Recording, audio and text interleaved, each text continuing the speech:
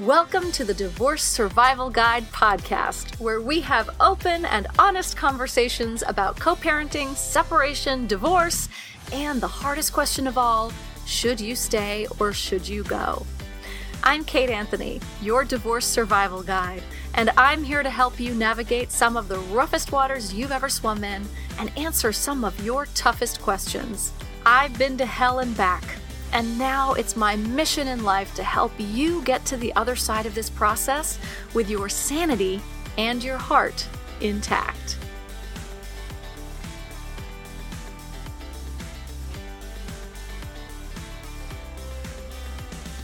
Hey everyone, welcome back. Today I am welcoming back to the podcast my dear friend and one of your favorite guests, Dr. Christine Cocchiola. And this was sort of an unscripted conversation that we had. We didn't really have a lot of a plan for this conversation. We just knew that we wanted to cover a bunch more topics for the podcast. So we just hit record and went to town. So I hope that you enjoy this conversation with Dr. Christine Cocchiola as much as I enjoy talking to her all the time. And just another quick shameless plug that I have some spots open for Grit and Grace and that I would love to talk to you. You can set up a consultation in the show notes on my website, and it's kateanthony.com. And then you can just click on Grit and Grace in the navigation tab. And you can set up a consultation, and you and I will have a, 20 to 30 minute chat and see if the program is right for you. It is right for so many of you. If you are struggling to decide whether to stay or go, if you are going through a divorce, if you are dealing with domestic violence, if you are dealing with coercive control, if you are in any way struggling through something high conflict and you need support, trust me, there is somebody in the group that is experiencing exactly what you are right now. And the community is such a beautiful thing. So, kateanthony.com/coaching, I believe. Just click on the Grit and Grace tab and set up a consultation with me, and we'll make sure that you are a great fit for Grit and Grace. And now, without further ado, here is my conversation with my dear friend, Dr. Christine Cocchiola.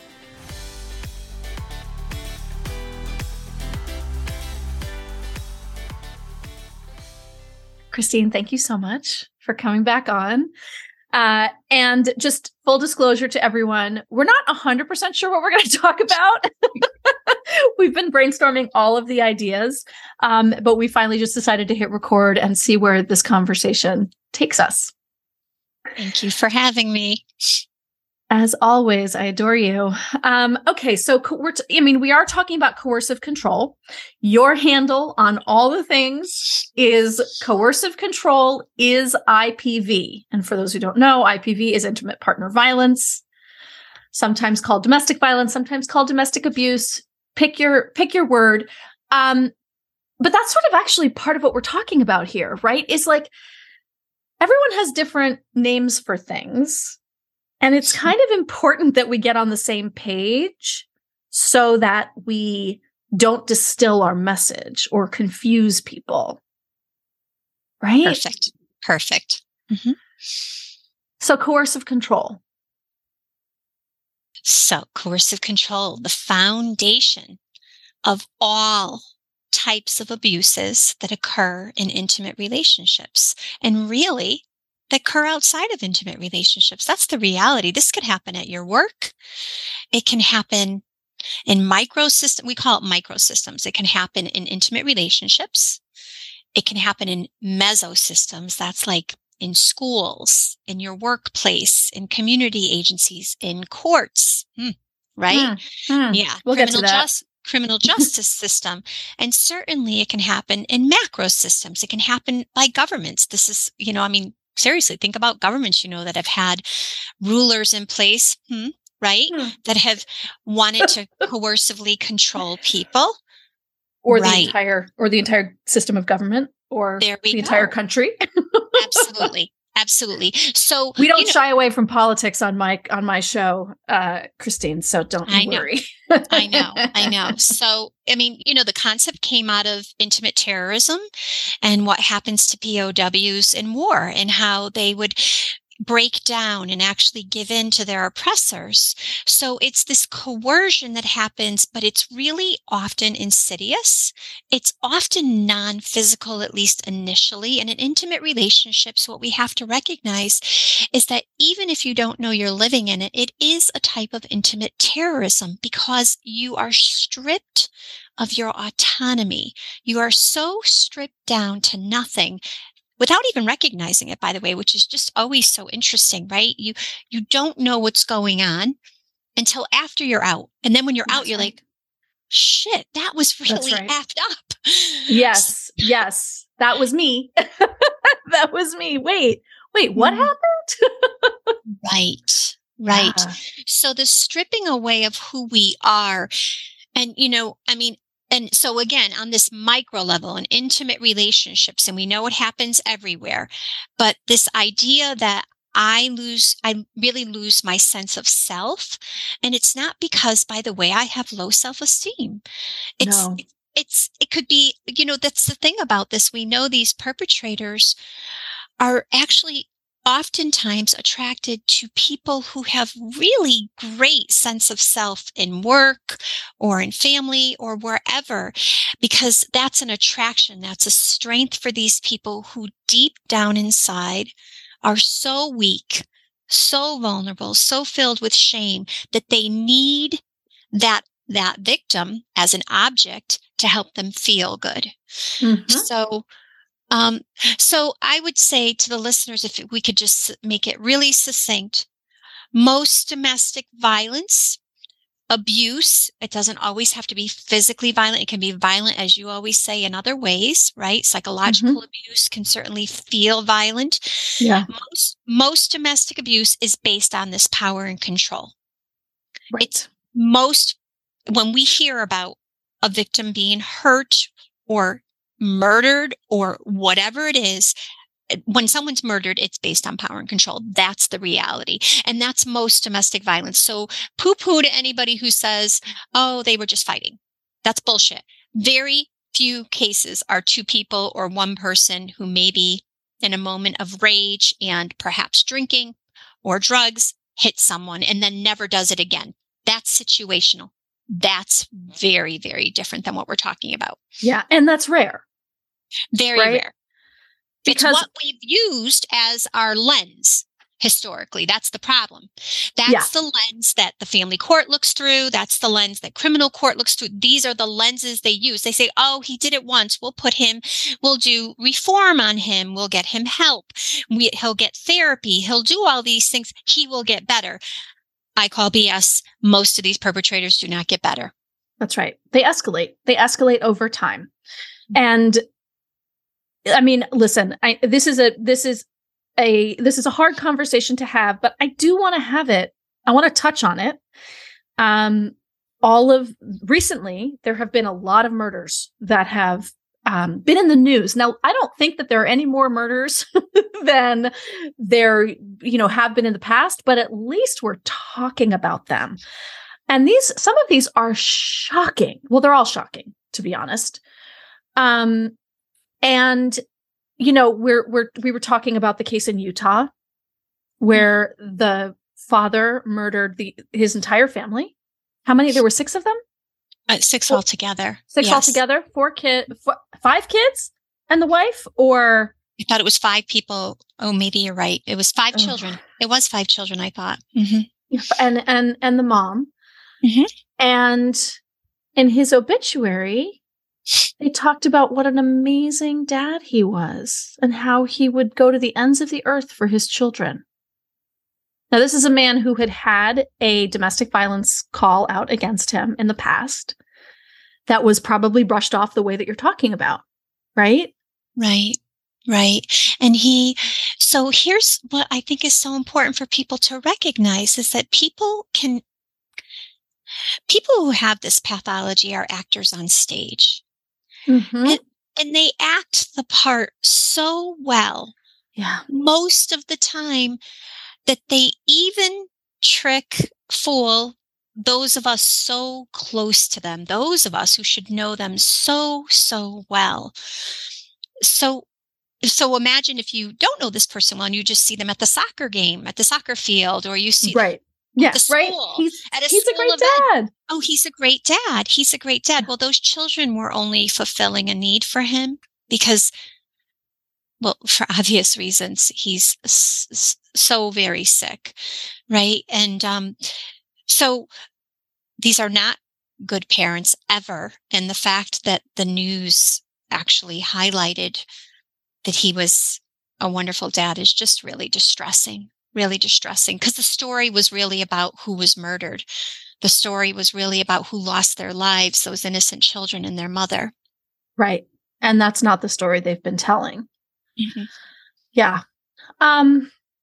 So I sort of want to go into a little bit about, as I said, one of my goals, certainly with this podcast, and in my work, is to create an army of activists. I want everyone who listens to this podcast to be so educated about this stuff that they can go out and advocate for themselves in court, that they can advocate for their friends. They can steer their friends in the direction of getting help or understanding and recognizing coercive control. And I don't know. How do we do that?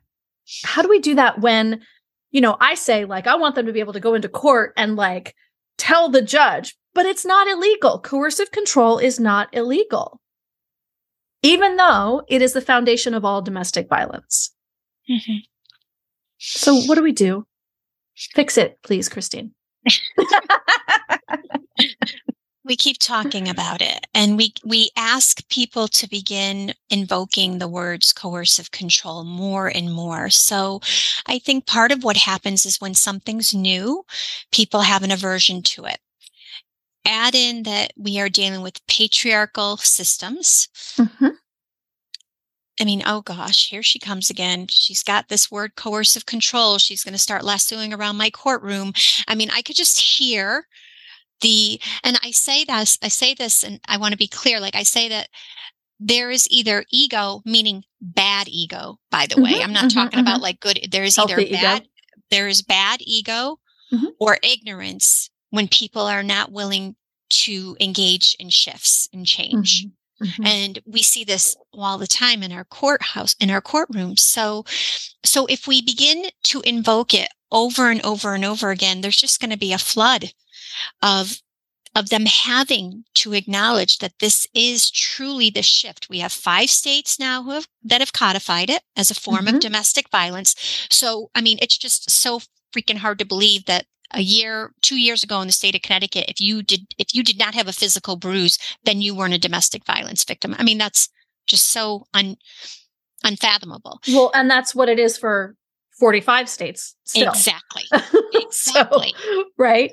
Right. Yes. And so the 5 states, just so we're clear, right, are California, Hawaii, Washington, Colorado, and Connecticut. Those are the 5 states that have codified coercive control, meaning it is defined under the umbrella of domestic violence. Accurate. Absolutely. Yes. And Massachusetts is working vigorously on this right now. So hopefully they're up next.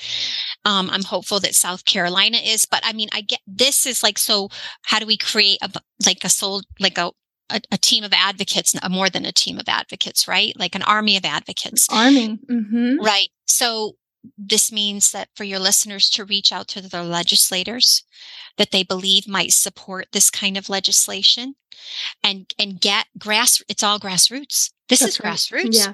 Yeah. And so really mobilizing people to push for this legislation to occur. It helps if the person that they seek out is a member on the judicial committee, because if they're on the judicial committee, then judicial members actually get one law to propose, and this could be their law. But if you are, let's just say I'm a legislator and I want this law proposed, but I'm not on the judicial committee, I have to actually try to fight to get it on, like to get it heard. Right. Versus if I'm on the judicial committee, I get one. So, So really important, but these are like, so then that is where we begin to, okay, now we have a law. Now, as Alex Kazar so wisely said, when we passed our law here in Connecticut, you can have a law. It doesn't mean anybody's going to follow it. Then you have to start educating about the law. That means we, again, continually talk about how domestic violence is beyond the physical incident model, how it's coercive control that is the foundation, that this encompasses all of these ways that victims are harmed, including possibly physical, but certainly psychological, gaslighting, intimidation, isolation, manipulation, legal abuse, financial abuse, sexual abuse, and use of the children as pawns, as weaponizing the children in this process. So when people say, oh, that's high conflict, oh, that drives me freaking crazy. That is not high conflict. That's one person abusing the other person. That's right. Using the courts. It's right. It's, again, all of these things that you're talking about, right? It's domestic violence by proxy. It's, I'm going to use the court system to abuse you. I'm going to use the children to abuse you. I'm going to use money and control over finances to abuse you. It's all part of the power and control. Right. Right. And so, we have talked a little bit, and I think, and now I'm like even more fired up. Every time we talk, I get all fired up. To create like a change.org or a petition, right? That people can more easily sign, and that will go straight to the legislators on the judicial committee, right? If we can identify those players in every state, and we can just create it so that it's simple, we will come back to, I think this is something that I really want to do. And so we'll keep you posted. But I think that would be a really important step, because, we have to make it easy. Like, right. When you tell people, like, figure out who your legislators are who are on the judicial committees, like, it's like, oh. I get it. Right? I get it. But everyone knows, everyone should know who their state reps are, right? And who their senators are. Reach out to, that's like, for a small state like Connecticut, it's not a lot of people. For California, humongous. But reach out. Senator Rubio is a person. Obviously, that's why California has the law passed.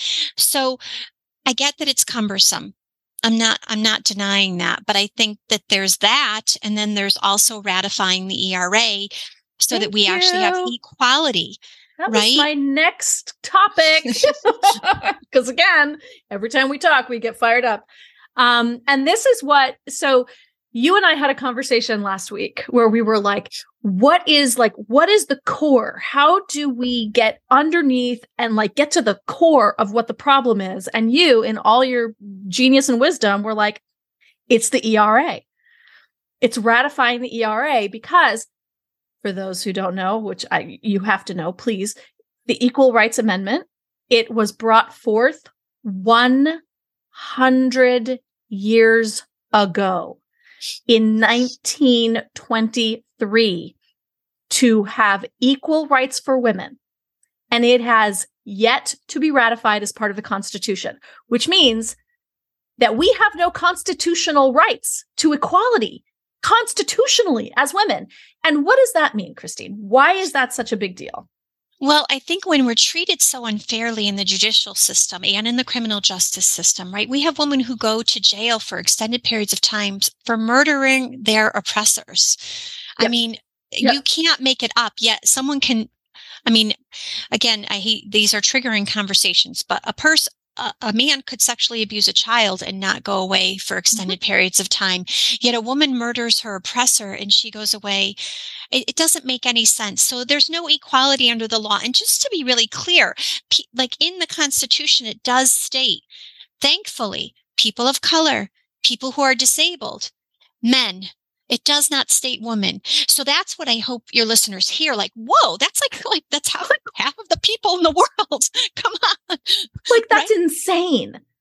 That is insane. And you're right. Like, yes, I mean, absolutely that we have, that we have equality, constitutional equality. It doesn't necessarily mean that it's actually being played out. But if you are a Black or brown person whose constitutional right to equality is, and safety and all that the Constitution provides is, if they're violated, they can sue. Yes. We cannot. Women cannot sue for a violation of their rights. Yeah.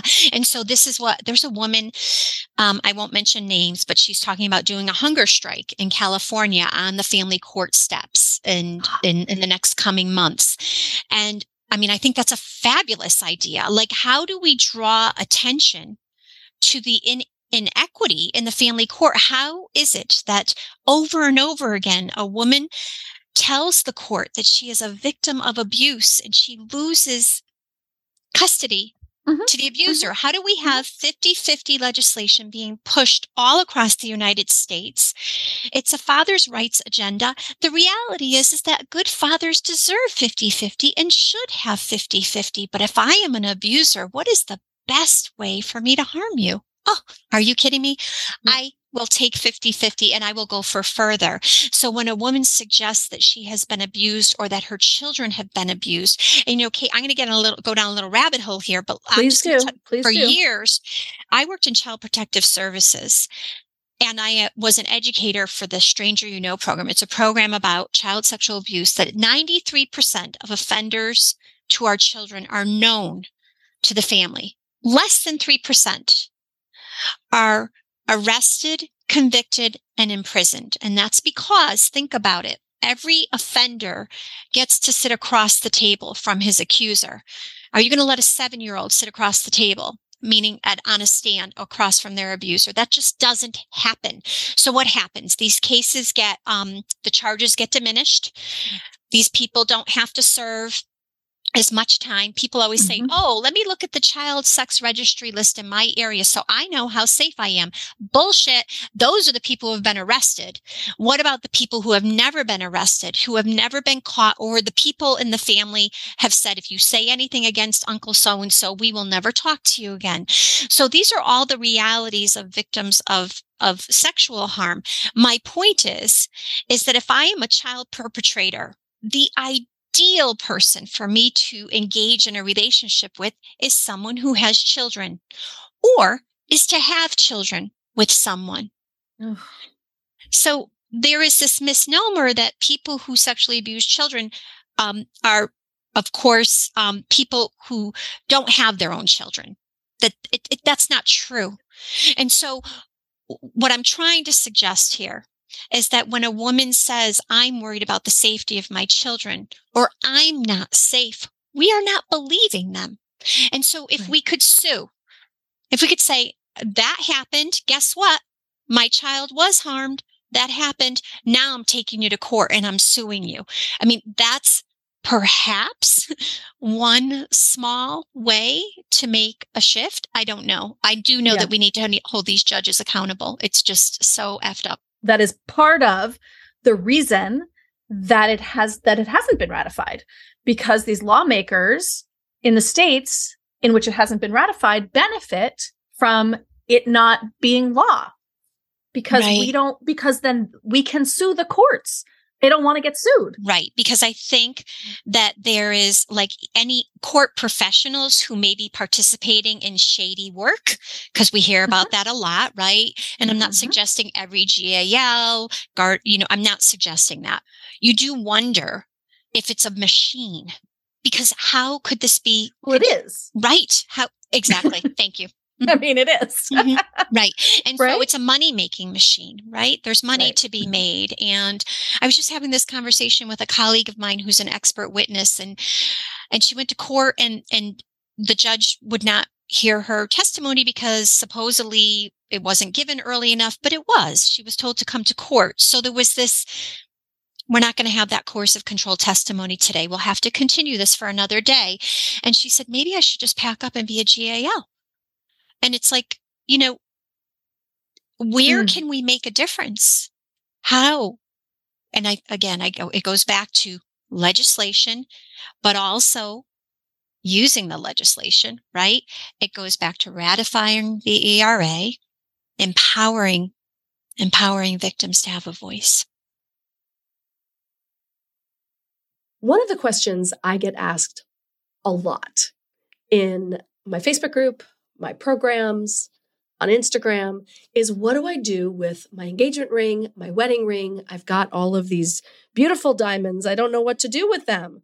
Well, today's sponsor, Worthy, can help you get the most money possible for your jewelry, fast and risk-free. When you partner with Worthy, they do all the work for you, and their competitive auctions get you up to 3 times what a local jeweler would offer in as little as 2 weeks.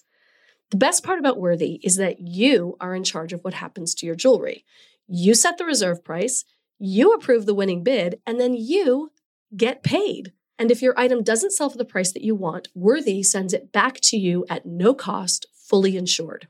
And now you can visit worthy.com/DSG and get an extra $100 when your jewelry sells for over $1,500. That's worthy.com/DSG. Worthy, a better way to cash in on that hidden asset in your jewelry box. Worthy.com/DSG. What can victims do? I mean, I've said, we have to educate ourselves on, even if it's not the law, right? It's like what it should be, what it really is, right? And it's terrible that a victim should have to stand before a judge and try to educate the judge when they're already feeling the way that they are. But how do we, in the face of this,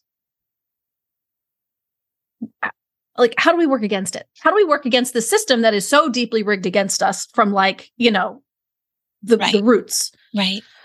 Well, I mean, if we pretend that the system is the abuser, because the system may in fact be the abuser, right? So on top, in other words, it's compound abuse, right? So it's not right. It's not just the primary perpetrator, but it's also the system. If we pretend, let's just pretend, then we strategize differently.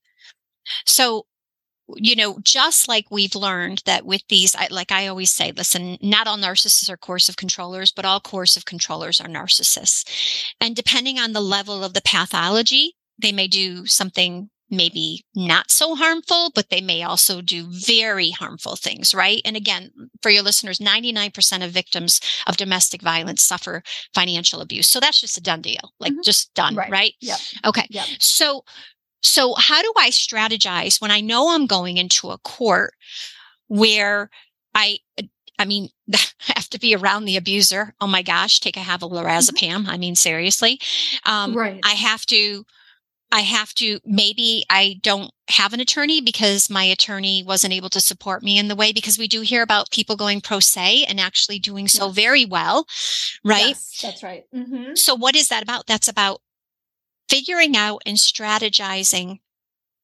How do I present my case in a way that I don't raise red flags about me? And so, it's an interesting place to be as a clinician, because I actually end up supporting my clients to not disclose their pain, which is just so sad. Right. Like, you can't be emotive. You have to be very succinct. And just like, this is what I would say, is just like when we learned how to respond to the narcissist, right? We learned to be very disengaged. I think, some people call it yellow rock, right? Yellow rock seems a little too nice for me. Maybe there's something between gray rock and yellow rock, but this idea where you just kind of are very clear and succinct in your answers, and you repeat the same thing. We don't elaborate. Now, as victims, part of the mind games was that we did elaborate. That we did over-explain over and over again. We have to, because if you could just understand, because you say you love me, but yet you're doing this thing that's hurting me. So if you could just understand, so let me try and explain it a different way, because clearly if you love me, you would want to hear this. Right. So change that if you loved me and move it to if you would just protect me, because that's what happens in courts is that protective parents will come in and they will try to explain their situation to someone, and not someone who loves them, but someone who's supposed to protect them. Yep. And, and the reality is they can't do that. They have to be so succinct, very clear, come up with one or two things to bring forward. And that's it, because these judges don't want to hear anymore. They don't care. I was on a podcast recently here in Connecticut, and it's a judge who runs the podcast, the Lisa Wexler Show. And it's a very small town like podcast, but she clearly stated that judges don't care. They don't want to hear it. They don't care about the details. Okay. They don't care about the details, but they do care about facts. They also care about facts as they relate to law, right? Which is where we have a problem to begin with. Right. So what you're saying is they don't care about the details. They don't want to hear. And I do this with my clients all the time where they're like, but he said this or he did this. And I'm like, nobody's going to care about that. Correct. Nobody's going to, like, I know that feels egregious to you, but that's not illegal. That doesn't violate any laws. He's an asshole. You're not going to litigate assholery. But what are we going to, like, what is he doing what are the laws that are being violated here? Or what is, really, that's all they care about. And someone said this to me on a podcast episode a couple of years ago, I think, that the other thing is that not only how does it relate to the law, but how does this impact custody or maintenance? Because those are the things that judges are like, they're basically there to rule on custody and spousal or child support, right? That's basically it. So if the abuse is something that relates to those two things, then like, okay, right? And I think as you're saying, as unemotionally as possible, which really gets us into a bit of a double bind, right? Because, if we're not emotional, Amber Heard, then we're cold and unlikable, right? But if we're emotional, then we're off the hook. We're hysterical. Right.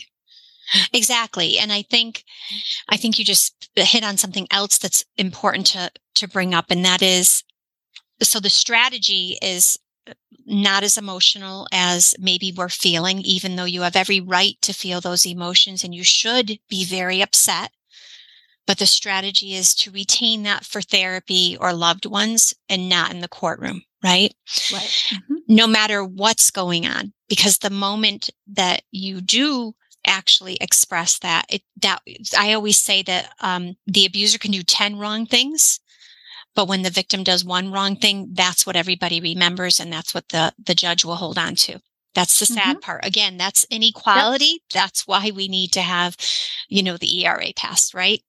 But I think it's important to think about, we don't go in to the courtroom with exactly what we want. We go into the courtroom with what we think the abuser thinks we want. This is how we strategize. Okay. Say more about that. Right. So, okay. Say more about that. So it's so important to think like the abuser. So I know this is not an easy, this is not an easy thing to even reconcile in our heads, but is the abuser really interested in not paying you child support? Is that really what's going on? And so if you know that and you don't need the child support, maybe you really do, but you can figure out a way around the child support, would that change the outcome of custody? Because is he only holding on to custody because he doesn't want to have to pay you child support? So it's about finding a workaround to what he's looking for. I'll give you a little quick example. So I knew exactly what I wanted out of my house, but I knew that if I asked for what I wanted, I would get none of it. So I wrote a list of what I didn't want in hopes that maybe I would get some of what I wanted, right? That's the strategy around the narcissist, right? The attempt is to control at all costs. So how do I make him think? And in the case of the family court, how do I make the judge think they are honored? I mean, it's sorry, we are stroking that ego, good or bad, whether they have a good ego or a bad ego. How do I make it seem that I am going to give you, you do have control, and that I, as the victim, I don't have any control, and I'm fine with that. I'm not going to be upset about that. The reality is, behind the scenes, I've got all the control because I'm playing them like puppets. So we need victims and survivors. And this is so hard when you are suffering complex post-traumatic stress, betrayal trauma. You have compound trauma. There is so much pain. But if you could find somewhere deep inside of you this strength to be 2 steps ahead of what that abuser wants, and be ready to give them what they think they want. And in the meantime, you get what you want. So smart. It's so smart. And it requires having an attorney who understands all of these machinations, right? And I think it also requires having someone like you or me or somebody who knows, who can help with that strategy. And maybe it's not an attorney. Sometimes these attorneys are useless, right? Absolutely. Right. And so in those cases, is it just you? Which again, you need an army of support to be able to do that, though, for sure. That's right. That's right. And I think, going pro se is far more, I think it's like more recommended now for victims, because attorneys don't have the training. If you can't find someone in your area who really has the training or is willing to get the training. I have a client who was in a absolutely horrendous, she's probably still in it. It'll be 10 years at least. He'll drag it out forever. He's a psychopath. But her attorneys started taking classes in this stuff so they could better understand how to support her, because they were like, whoa, this is definitely outside of our, area of expertise, but we want to get this right. That's amazing. That is great. Such a great story. I love that. Yes. And so, the point is that they do need to be educated. Sometimes they're unwilling to be educated because, again, we're talking about patriarchal norms, right? Where people really don't see or believe victims and survivors. But I also think it's important, I think oftentimes what I've seen with people who are hiring attorneys is they have an expectation that the attorney is going to do the job and do it right. And the reality is that's not true. Every attorney has about 50 more cases than they should on their caseload. Every single attorney.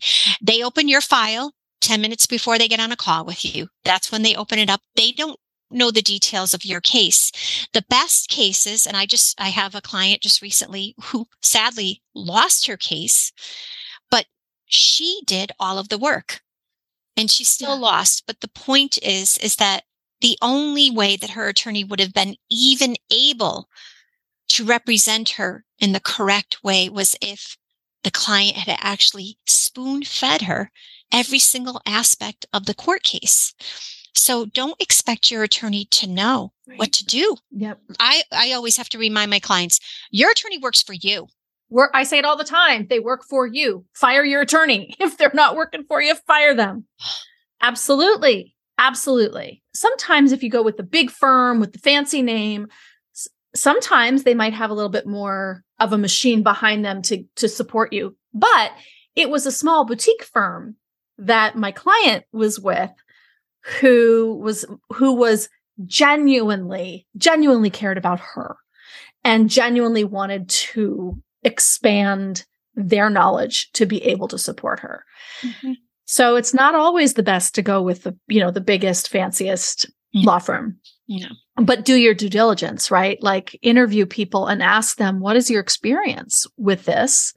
And going up against a system where it's not part of the system. Sure. And I think it's important to point out that sometimes it's when the divorce proceedings start, that the light bulb goes off for victims. Oftentimes, you hire an attorney, you think, you just want a fair attorney, a decent attorney. You're not thinking, oh, I need someone who specializes in domestic violence or narcissism. You're not thinking like that until you're in the middle of it and you're realizing, oh my gosh, there's something really wrong here. And by the way, my attorney doesn't get it, which is really very stressful and overwhelming. Yes, it is. And because very often you'll have abusers who are compliant and everything's fine and we're going to be amicable and let's mediate, right? So that they can try and control it. And then they drop the bombs on you. Then their control starts to come out even more. Right. So I think that that's an important, that's key, is to, attorneys need to understand that there is a huge difference between victims and perpetrators. And it's not that hard to figure out once you've got your little antenna up. I mean, come on, how hard is this? I mean, a victim is going to be really upset and sad about the losses that are occurring. Authentically so. We should be attuned to other people and be able to figure out if that's real or not, or are they on stage? Right. And victims are not going to be looking for revenge. They may want what's fairly theirs, but they're not going to be looking for revenge. And so when we all of a sudden, you're going to court and then all of a sudden the perpetrator's like, oh yeah, no, I think I want 50-50 now. Like, really, where's that coming from? Is this the father? Is this the father who brought the children to every single activity when they were little and all the nurses, all the doctor's appointments and all the school events? Or was this the father who showed up periodically because he was busy working? What father are we talking about? Because if this father has not historically been engaged in his children's welfare, then why are we to assume that right now this is authentic? Let's question that for a moment, please. Come on. Oh my God. Okay. So, 50-50 is the norm, right? 50-50 equal shared parenting, whatever you want to call it, right? That is what courts prefer, but it's not what most children, if we also look at what are the children used to, especially with a stay-at-home mom, why 50-50? Father's rights. Yeah. Father's rights movement. Yeah. Yeah. Yeah. So anytime a guy shows up to be a good dad, we have the freaking Macy's parade coming down the street. I mean, that's the reality because, but when a mom shows up to do that, that's the norm. We just kind of, that's right. So that's right. Right. When guys do the right thing, it's celebrated. It's like, oh my God, he's such a good dad. When women do the right thing, it's expected. And that's. Yeah. And what's really frustrating about 50-50 too, and, equal shared parenting is that the parenting time may be equal, but the parenting is not. We're still doing all the work. We're still making all the appointments and the doctor's appointments and taking them to the appointments. And we're still, even those of us who run our own businesses, who work just as much, work full time, we are still managing all of it all the time. Yeah. And we don't, so we call it it's called the double day in sociology. And this idea that women, historically, when women started going back to work, right, it was they had a double day and it's the second shift. Right. Yeah, exactly. But and here's the thing. I mean, you're expressing that and I hear you, but we don't even mind, by the way. We want to be that person in our children's lives. We love that, I mean, it'd be great to have a little help sometimes, sure. But right. Well, and I think it's the expectation that we'll just do it. Right. I mean, there are plenty of things that, listen, if my ex was like, oh, you know what, don't worry about it, I got this. Do you need or, not even do I need, because that's assuming I'm the owner of it. Right. But, hey, I made an appointment for the dentist, or, hey, Emmett's got, this going on that I'd be so thrilled. I'd be fucking thrilled. Right. And just to be clear, the double shift and the double day that you're talking about, the second shift refers to the fact that working women they'll go to work all day and then come home and work all night, like a second shift, because they're responsible for all of the domestic labor, right? When men will come home and they'll be like, whew, I worked hard and I got to, put my feet up and not do anything. And then we've also worked hard, but we're also the ones primarily responsible for shopping, for cooking, for cleaning, for giving the kids the baths, for doing homework, all of that. Right. And I think thankfully that's shifting a little bit, but the other side to that is that even moms who stay home, that there is this belief that they're not working and what do you do all day? And it's like, oh my gosh, what I would do to go to work on some of those days, right? Absolutely. So just a lack of appreciation and a lack of, it's inequality. That's what it really comes down to. It's back to the ERA, folks. It's back to, and I think that the ERA it's literal, it's legal, it impacts civil law, all of those things. It's also really symbolic, right? Because we know we live in a patriarchy, right? We always talk about we live in a patriarchy. It's a constitutional patriarchy. It's down to the Constitution. And if it were in the Constitution that we were actually equal under the law, there would be a different expectation. It would seep into the culture differently, I believe. One would hope. It would give us leverage, if nothing else. And that's just, we need women to have the ability to fight for their rights to have their children. I mean, their rights to be protected from domestic violence. I mean, there's no words. It's so unbelievable.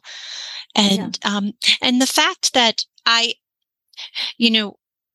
that there's not a huge, and I'm grateful for all of the men and non-binary individuals who are taking up this torch. I am so grateful for that, but I just don't understand how it's not a huge, huge movement. What else would we need to make it a huge movement?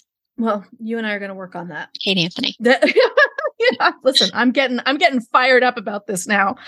I'm talking to all the ERA people about this now because I'm like, wait, Yay! what? Yay. Wait, what?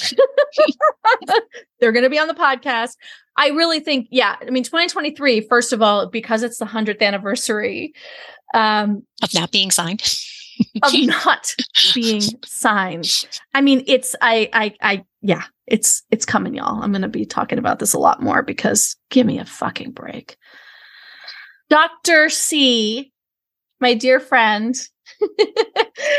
thank you so much for having this conversation. And as always, where can people find you so they can follow along the really important work that you're doing? Yeah, I'm on Instagram, Dr. Cocchiola, Coercive Control, and also on Twitter, Coercive Control. And I have a website they can check out if they'd like to. So, yeah. And what's the website? It's Coercive Control Consulting. All things coercive control.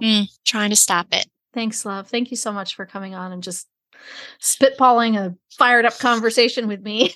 Thank you. Thank you so much for all the great things you do. You're amazing. I adore you. You are amazing. You're an advocate on rollerblades, I think. Yeah, I see you in California on the rollerblades. Yeah. It's not true, y'all. I fall flat on my face. But I love that you see that in your mind's eye. I do. Hilarious. Oh my God. Thank you so much, Christine. Thank you. Thanks for tuning in to another episode of the Divorce Survival Guide podcast. If you like what you hear, head on over to Apple Podcasts or wherever you listen in and leave me a review. And don't forget to follow me on Instagram at The Divorce Survival Guide.